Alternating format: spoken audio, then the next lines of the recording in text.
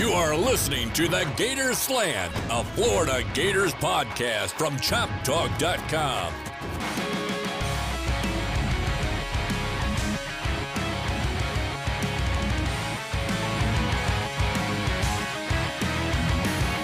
Hello and welcome to another episode of the Gator Slant, an all-sports Florida Gators podcast from ChopTalk.com.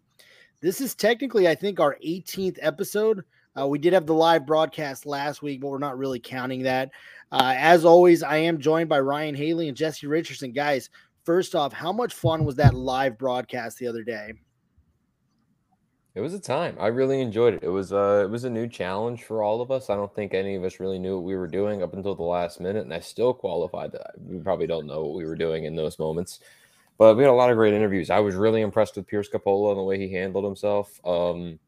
The way that Hunter Barco and Judd Fabian talked about the attitudes in the team this year compared to last season. I think that sounds like good things. I mean, obviously, it's always going to sound positive when you're 3 months out from the season, but it sounds like good things are brewing.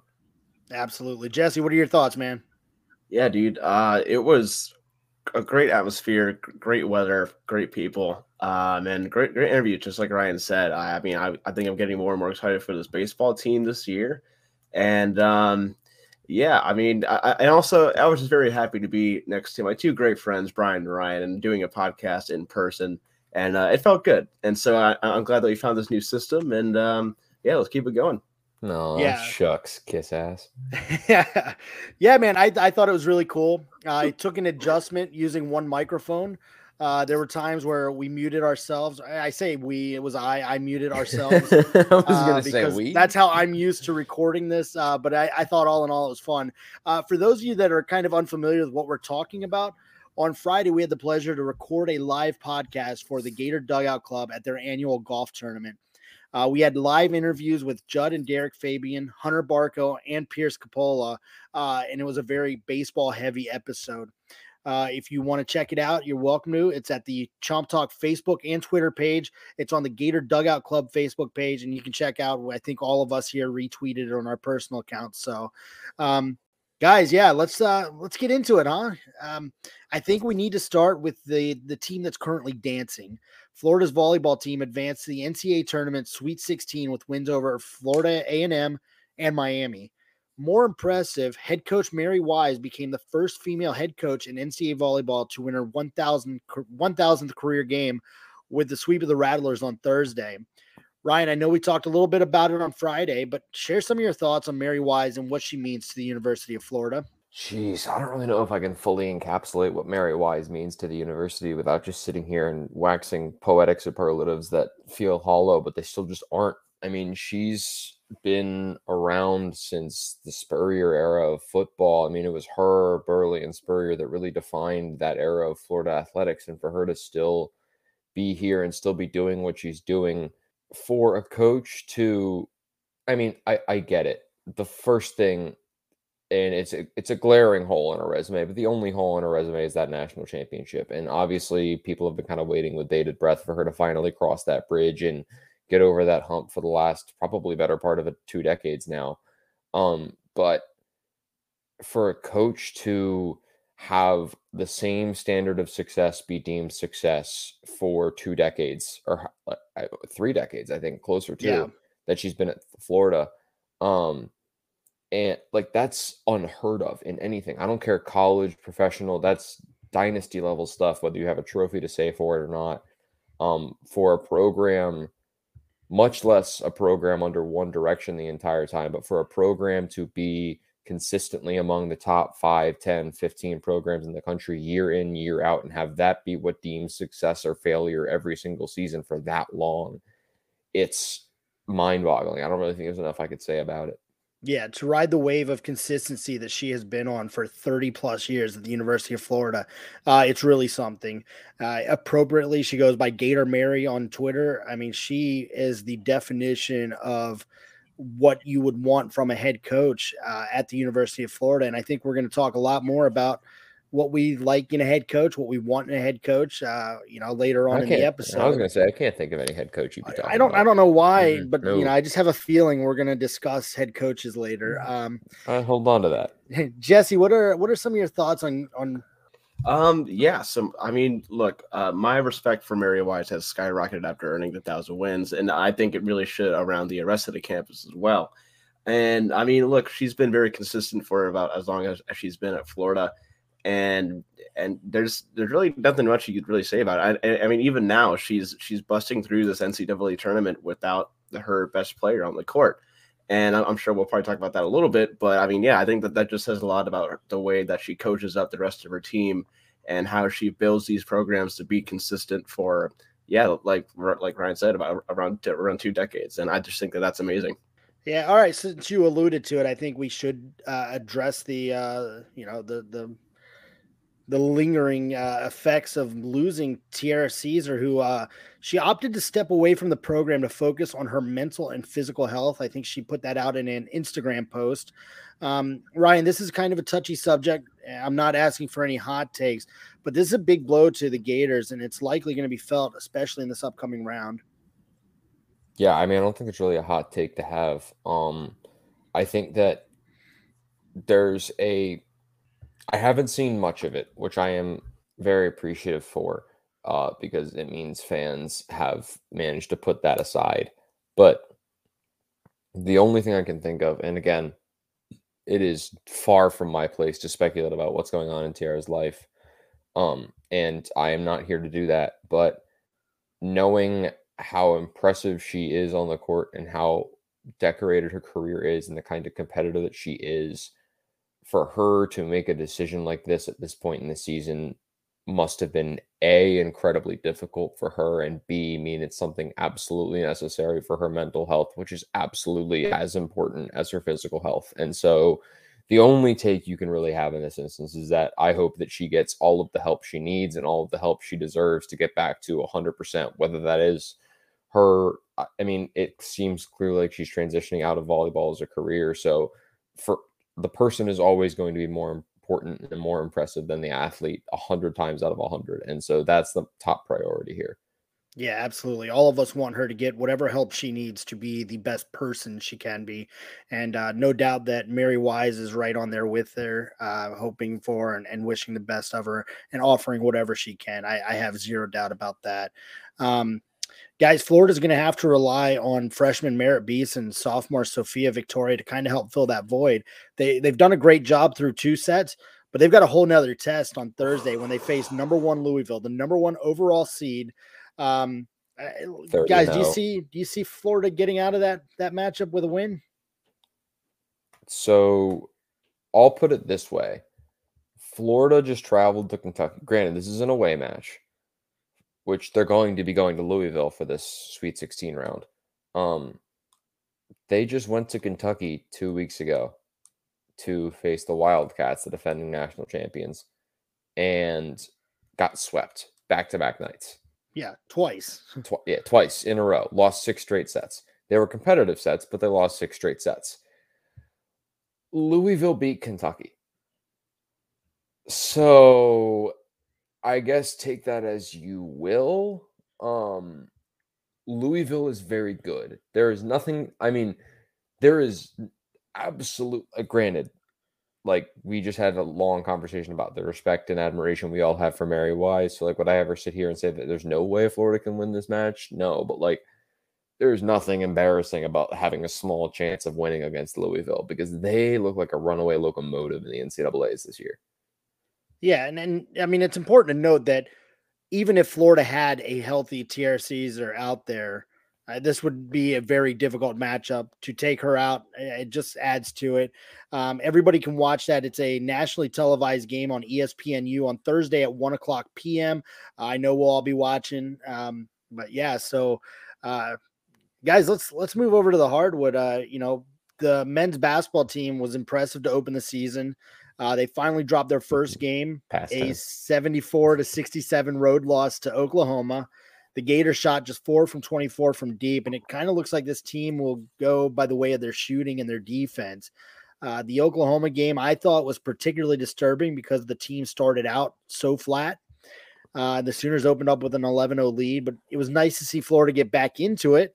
But all of a sudden, that feel-good story of this team that we've seen and the defensive intensity It's starting to look like the same chorus that we've seen over the last few years. And if the team's not knocking down shots, this is exactly what we've seen. We're recording this right now, and it's the second half. It's the early second half against Texas Southern, and Florida is losing 48-35.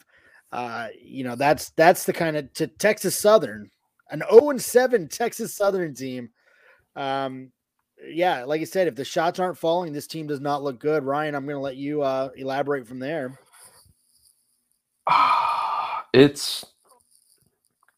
So in order to fully encapsulate why I was worried about the Oklahoma game, I first need to go back to the Ohio State game. That buzzer beater victory over Ohio State was the kind of win that I hadn't seen Mike White been able to pull off in the past. His team looked flat. His team looked uncomfortable. His team didn't look in the game. And somehow their defense and their tenacity kept them around enough for that 1 5-minute surge they got in the second half that threw them right back in the game. And it was a kind of win that I'd never seen Mike White able to finally slam home in his time in Gainesville. And it gave you the sense of like, maybe this team is different. Maybe it's the players. Maybe Mike White's been playing with a hand behind his back the entire time. And this roster is that little secret to unlocking that handcuff. And you want all of that to be true. And then they have a game like Oklahoma, and it's the most stereotypical Mike White loss. It is like exactly what you said. It's coming out flat. One of my biggest critiques of Mike White over his tenure has been you could always tell whether Florida was going to win or lose within 5 minutes of almost every game. And the Oklahoma game just encapsulated that. Like they pulled close at points in the second half, but they just never really looked like they were in that game. And I don't really know why that is. And it's a kind of a trademark on Mike White teams is they have those duds. Yeah, Jesse, I want to get your thoughts too. Before I do that, I want to ask specifically, I'm not a huge fan of Colin Castleton. I don't think that he is an adequate big man when he faces other big men. I know even against Oklahoma, he came away with, I believe it was 14 points and 11 rebounds. But I feel like, he gets those on the chase down rebounds and whatnot. I don't feel like he's the guy down low that he's not the banger that you want down low. I feel like Anthony DeRuggi is that guy, but because Colin's playing, he's playing more of the high post there, and we're not getting to see as much of that. Jesse, what are your thoughts about this team and maybe specifically about what I just said?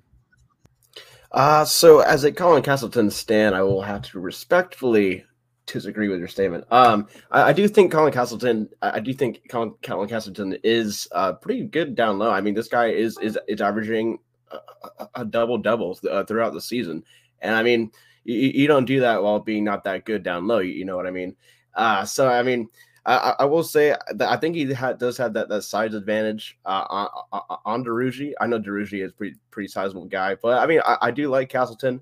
I think that the team as a whole has kind of fallen off a little bit, especially versus Oklahoma. But I think we really got to start looking back at this Florida State win now, especially after Florida State has kind of been unranked for a little bit. I mean, like, was that win as impressive as we think it is now, or was Florida State just not that good? But especially after this performance against Oklahoma, maybe we can kind of like see is Florida really good, or are they just beating bad teams? And even after barely beating Ohio State, it might even follow the same narrative. But yeah. Yeah, and I agree with you as far as, is this the team that's just beating bad teams? The only thing is this has been Mike White's calling card. He'll beat a good team and then come out and lay an egg the next game. And it's something that has to be overcome, and it has to be overcome this year if he's going to continue being the head coach of the University of Florida. Ryan, I don't know if you got to hear my my little thoughts about Colin Castleton there. I have very similar thoughts regarding Tyree Appleby. I don't think he's an SEC point guard, but that's just maybe my thoughts.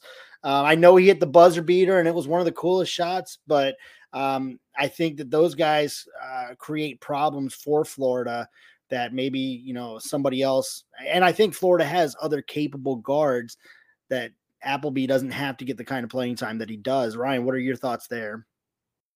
For one, and I know this isn't the starting question. For one, I do agree about I agree on your point about Castleton. Sorry, I completely, like, my words just left me there for a second. Take that, Jesse. Yeah, Jesse, it might be 2-on-1 there. I've never been the biggest Castleton proponent. But bygones. I'll let you guys have had that argument. Appleby, to me, I see your point. I don't know if I care as much about his flaws as I used to, but I do think that they are there. I think that there are just times that he gets loose with the ball, and I don't know. It just I don't know what just happened, but Brian just reacted like I just They're down prophesized. 20 points with 10 minutes to play in the second half. That's 20 points is the most dangerous lead in sports, Brian. Okay. Okay, Brian, you want to make this bet right now? No, God, no. No, but I don't know. I think that it's easy to kind of ride waves when you get to, like, when you're on, it's easy to ride the wave when it's cresting and get mad at it when it's not. But I think at this point in the season, the sample sizes are probably just a little tiny to have full takes about just how good or bad this team can really be. I mean, a week ago, everyone was willing to crown Gonzaga as going undefeated until the tournament, and now they've lost 2 games. Duke beat them and then proceeded to immediately get beat. So it just feels like a pretty, like, it's early. Sample sizes are tiny. But the thing that concerns me the most is that all of these flaws are typical Mike White flaws. Absolutely. And you know what? I completely agree with you on this, on the sense that this is early. This team was put together just, a couple months ago. They need that time to gel. I just think that when you put in a guy like Tyree Appleby, who, let's face it, he is a turnover machine. When this kind of happens, I think it takes a lot out of it. A team that has to make shots, they have to capitalize on the opportunities they do get, and they're proving that over the last couple of games. By March, this team could very much gel, and we could see a totally different team out there. I wonder how much they're going to live and die by Myrion Jones going forward, because that dude is going to shoot himself in or out of every single game. Doesn't matter if he made 1 or 10 of all of them. He's going to shoot at least 10 threes. Yeah, absolutely. Like, pretty much every game, it feels like. So I wonder how much they're going to wind up living and dying by his hot hand. Well, that's the thing. Even if Florida somehow comes back to win this game tonight, it is something that's got to be concerning, because just like Ryan said, this is typical Mike White stuff. This is the stuff we've seen for now 7 years. This isn't going to, the narrative's not going to change. Everybody that 2 weeks ago was saying, oh, Mike White's changed. He's got the team. We're already on social media, fire Mike White's all over the place. So you might want to lay off of Twitter for a little while, guys. All right, Jesse, while we're sticking with the hardwood, let's go over to the women's basketball team. They played 2 games last week. They lost at George Mason, but they followed that with a win at TCU. They've now won 6 of their last 7 games. Jesse, let's talk about this women's basketball team. You're covering them for us. What do you see? Yeah, I mean, so hey, this team is 7-3 now, which is something to be, I think, pretty proud of. And on this 4-game away streak, on this road trip, I guess if you want to call it, they went 3-1, and I do think that says a lot. They got the wins over St. Louis and George Washington, which were impressive for the most part, and then most recently TCU yesterday. As of this podcast, that would be on Sunday. And the thing is, about this team, I think it's kind of like the men's basketball team, is they're getting these wins, and I feel like that they haven't really played a pretty solid opponent yet. So it's pretty hard to look at this team and be like, oh, this team is going to do well in the NCAA tournament. And I still see a lot of inconsistencies, even yesterday versus Texas Christian. They did not shoot that well at all, and really the defense was keeping you in the game, and they were out rebounding TCU. But yeah, I would say that there's a lot to fix on this Florida team, even though the record might say otherwise. But yeah, I will say, and Brian, I don't know if you agree with this, that this culture has definitely changed. I think it's a lot more positive. I think Coach Kelly Ray Finley is doing a pretty good job to kind of rile these girls in. and play some solid basketball other than some minor kinks in the gears. Yeah, I think they're playing much more loose. They're going out there and they're just having fun. It looks like when we've gotten to see them live, they've spent a lot of time away from the O-Dome, it seems like. But that's going to start changing. They've got a 3-game homestand to finish out the non-conference slate.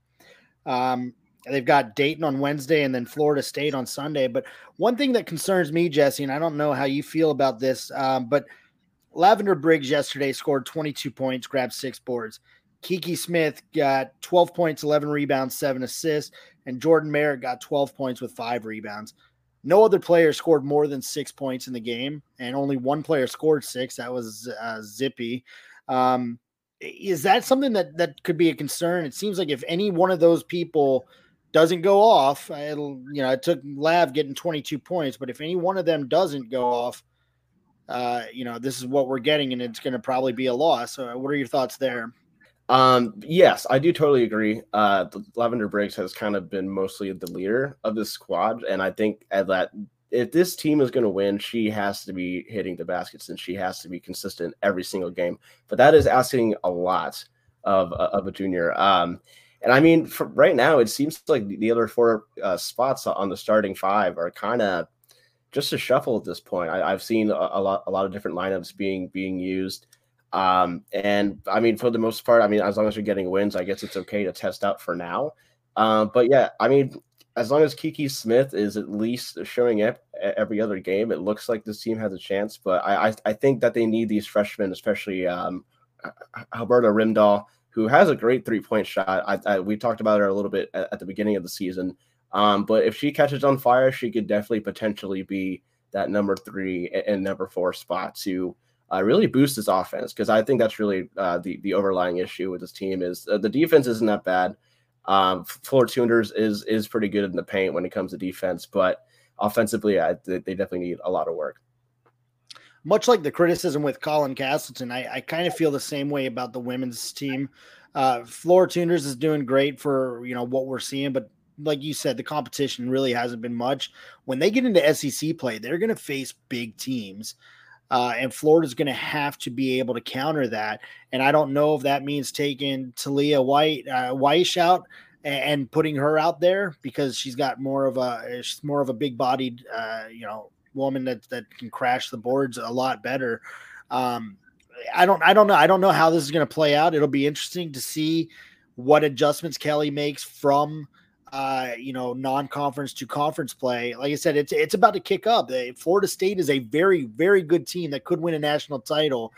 They're that good. They're going to be here Sunday, and you're going to see just how far Florida is right now from some of these elite teams. And it's going to be a preview of what's to come in the conference slate. So, Jesse, any final thoughts on the women's basketball program heading into SEC play?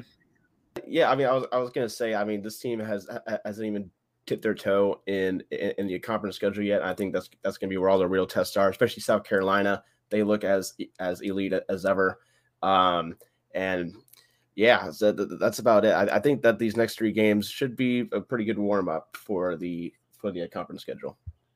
Absolutely. Again, I think Jesse kind of encapsulated it really well, and it's kind of a weird point to really have any opinion on the team, because yeah, they're winning, and they're winning in a way that is among their more impressive seasons since Amanda Butler left, but it's also against teams they should be beating. So like, how much credit do they really deserve for that, and how much praise are really going to heap upon them? They don't deserve any criticism for sure, because they're taking care of business, but it just feels like it's too soon to tell until they start getting into SEC play. So I was just going to echo everything Jesse said.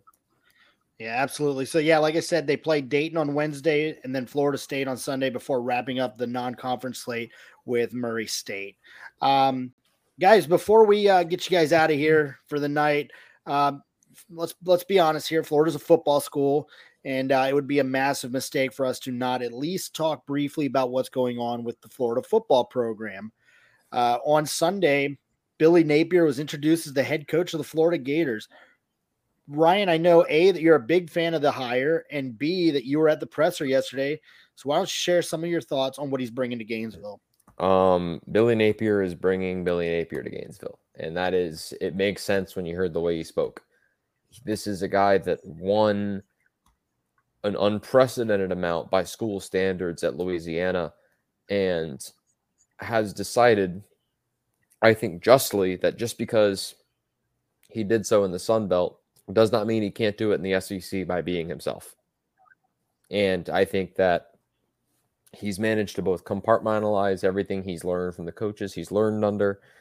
He praised Nick Saban and said that he learned more in one season under him than the entire decade beforehand. Very clearly had a very important relationship with his father, who unfortunately passed away a few years ago. As a former high school football coach. But yeah, Billy Napier just looks like everything he was advertised to be.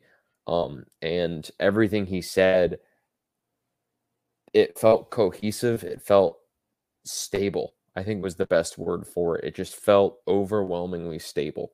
Everything he did, everything he said was just grounded. And it felt like it was both incredibly authentic and incredibly honest and simple. Yeah, I completely agree. One of the things that kind of just took me, we heard through everything, through the process, that Billy Napier was an incredibly organized person, that he was very detail oriented. And that came out even in his press conference. He didn't you knew exactly what you're getting from him based on what he told you. There's going to be no surprises. And I think that's a great thing, because we didn't exactly get that from the last staff here. And it's probably been a little while since that has been the case here in Gainesville. So probably Urban, even though the surprises are probably there with Urban. You just didn't see them. Yeah, no, I agree. I mean, one of the things that I took from this, his contract, I believe it was announced that it was $7.1 million a year.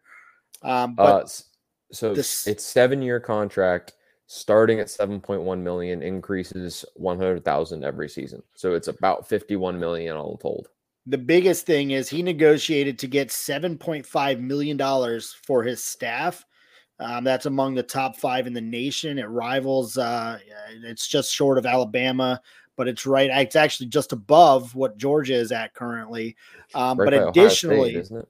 Yeah, I think it's right below. I think Ohio State was like 7.6 or something.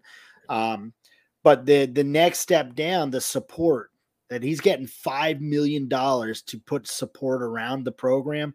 That's going to put a lot of people in those places. And he learned, like you said, he learned under Nick Saban. He knows that those guys are instrumental, especially when it comes to recruiting and stuff like that. So I was going to say, if you didn't like Dan Mullen because he didn't recruit, Billy Napier must have been serenading you on Sunday.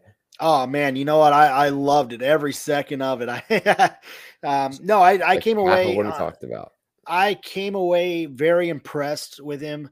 I really appreciated that he had a genuine accent compared to what we saw over at LSU, I guess. Family. Come on, that was one of the funniest videos I watched. Dude, I felt like a fever dream that entire week. Brian Kelly's agent must have been having a conniption all of last week. Oh, that made it for me. But yeah, to see somebody who genuinely seems to get it. Ryan, you said before we got on, this is a guy that he's going to be here a while, and he's going to do things, and he's going to do things right. And I completely agree. And it would be impossible, unless he gets burnt out. I don't see any way this doesn't end up positive for both him and Florida. This is the right move, and it becomes ever apparent. And credit Scott Strickland here. I don't think that gets said enough, especially on social media. Scott Strickland's got his faults. We've gone through that, on this podcast several times. But he nailed this coaching search. He did it the right way. He started before he ever fired a coach, but as a just in case kind of thing. And then sure enough, when he made that move, he already knew what he was doing. It wasn't like the situation that's currently going on in Miami. Yeah, right. God, that's like a bit. You know what? I don't know. I'm kind of like, I think what they did is totally wrong to Manny. Don't get me wrong. I think it's a horrible look for Miami. But I'm from Philadelphia. Temple University was about 6 miles from where I grew up.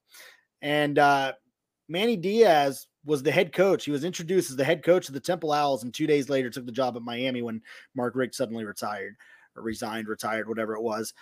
So you know what comes around goes around. It's kind of funny that this happened to him after all. But Jesse, what are some of your thoughts about Billy Napier?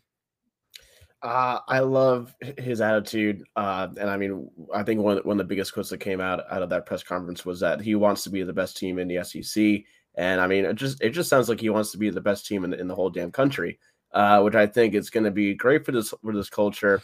And I mean, one thing I love about this hire is that he left the Eurasian Cajun program with the fan base worshiping worshiping the ground that he walked on.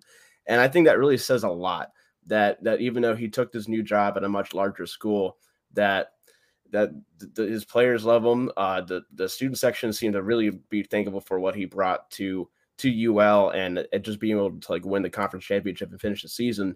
And then the next day make a flight to Florida and be introduced as the brand new head coach. That's all awesome. And it really shows that he's committed. And I think that this is all just kind of a culture shock for us because we just went through the many days of a high ego Dan Mullen.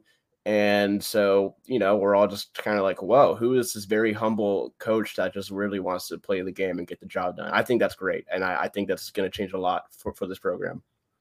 Yeah, I couldn't agree with you more. I'm really excited to see what happens. Ryan, we talked about it, last week, the week before, whenever it was. You know, I think with Billy Napier, we have to realize that we're buying into the culture, and that this may not be a 1-year turnaround. He even told you as much as far as recruiting goes, and so that answer impressed me too. I did. It was a little bit frustrating, but with Dan Mullen, we were getting about the same class anyway. So hey, it is what it is, right? It was meant to be. But I think his overarching point is like, he wants to be careful with everything that he constructs about his university and his program. And you don't want to recruit frenetically because it means you might wind up making promises that aren't valid, and you don't want that reputation. You don't want to have to be selling yourself in that way. So like, I don't think he's going to fully fall flat and not sign anybody on early signing day.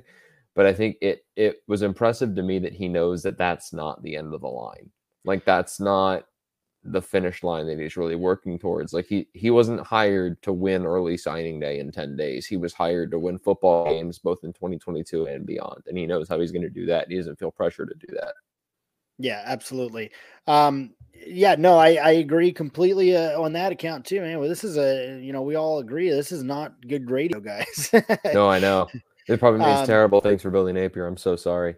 Yeah. Well, Ryan, if I've learned anything with you, man, your predictions go south often.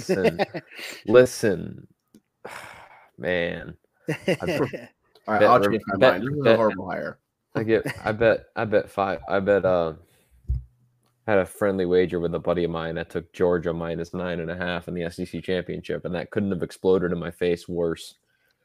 Yeah, I thought Bama was bad. You, man. No, you don't. No, you now don't. That Hard Rock has been shut down, I'm gonna. There's a reason I don't sports bet. Guys, anything else you want to add before we sign off on this episode? Mark has a great beard. Yes, he does. It's a phenomenal beard. That is an aspirational beard. I think that alone, the Gators are going to get at least 10 wins next year. Did the three of us really go 35 minutes without talking about whatever the hell Gardner Minshew did on Sunday? Buddy, I had that in my final thoughts. I was ready for you. I know you were, Brian. I know you were. All right, so since it came up, go for it, Brian.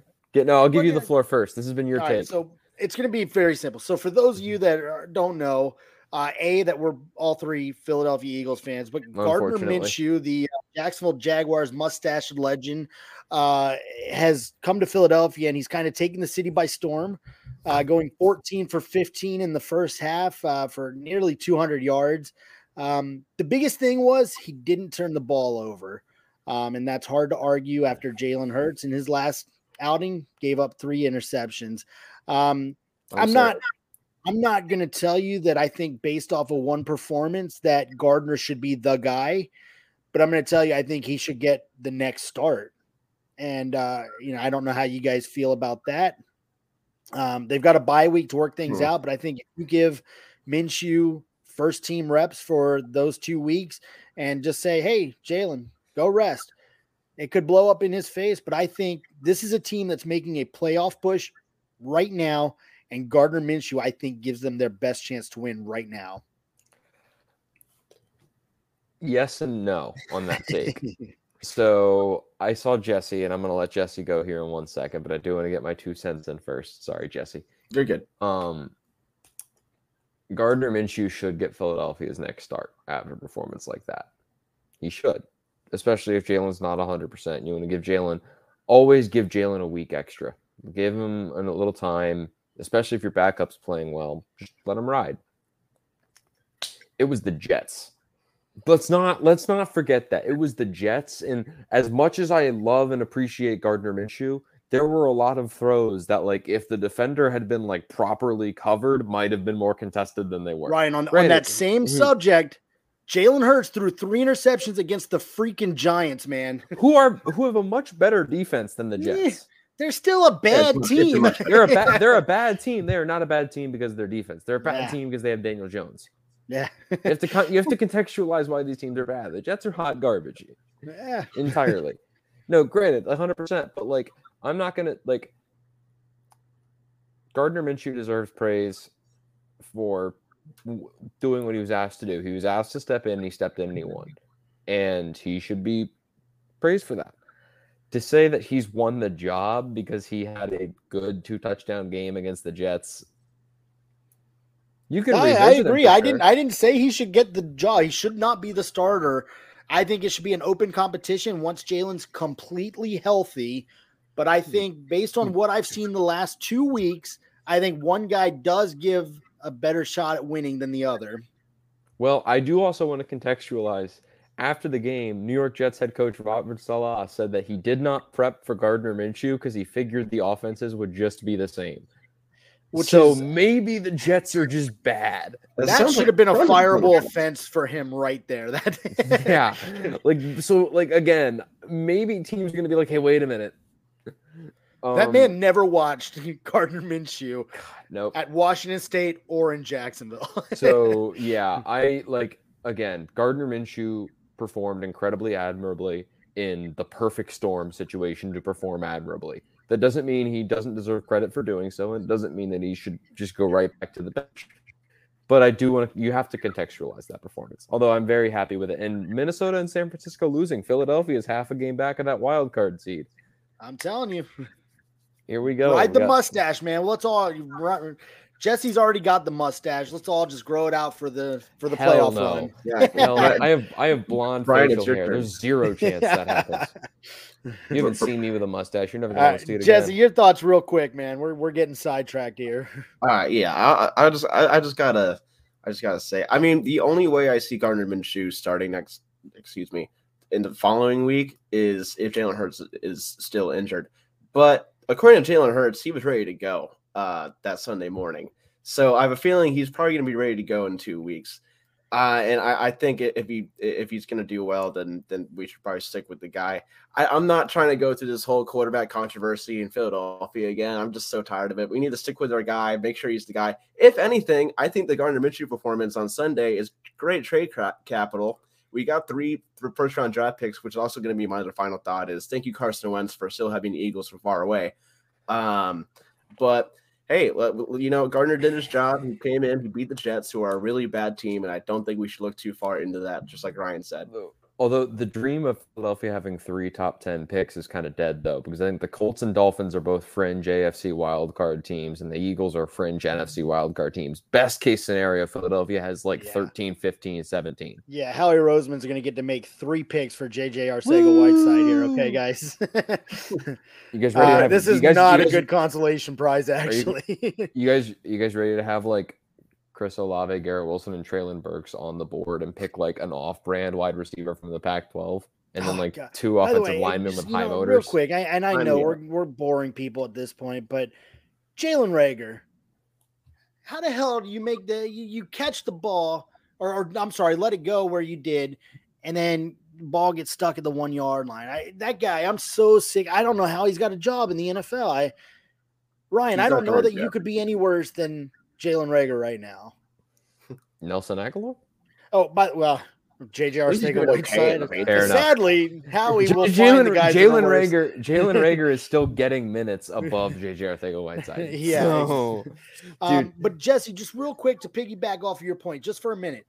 In Philadelphia has become the city of the backup quarterback. And I think this is where we have to just ride the backup quarterback to another Super Bowl title. And in February, all three of us will make a trip up there for the Super Bowl parade. All right. dude, If so Gardner Minshew wins the Super Bowl, I would shave my head, and I don't know what else I would do. I would make you to So- save this unbelievable recording. bet. So just to be clear, since the beginning of the 2018 NFL season, if you include just Philadelphia and Florida as the two football teams that we both follow, we had Carson Wentz and Nick Foles, Kyle Trask and Felipe Franks, Carson Wentz and Jalen Hurts, Emory Jones and Anthony Richardson, and now Jalen Hurts and Gardner Minshew. Yeah, man, we've done a good job of but Life is time is a flat circle and everything is a construct. All right, guys. Well, for everybody listening, for Ryan Haley, for Jesse Richardson, I'm Brian Fox. Thank you all for listening. We'll be back next week. Ryan, Jesse, I couldn't do this without you guys. I appreciate you, and we'll get at it again. All right. Appreciate you too, Brian. If you guys made it this far into the episode, cheers to you, and we all love you. Go Birds. Love y'all. Go Go Birds. Go Gators.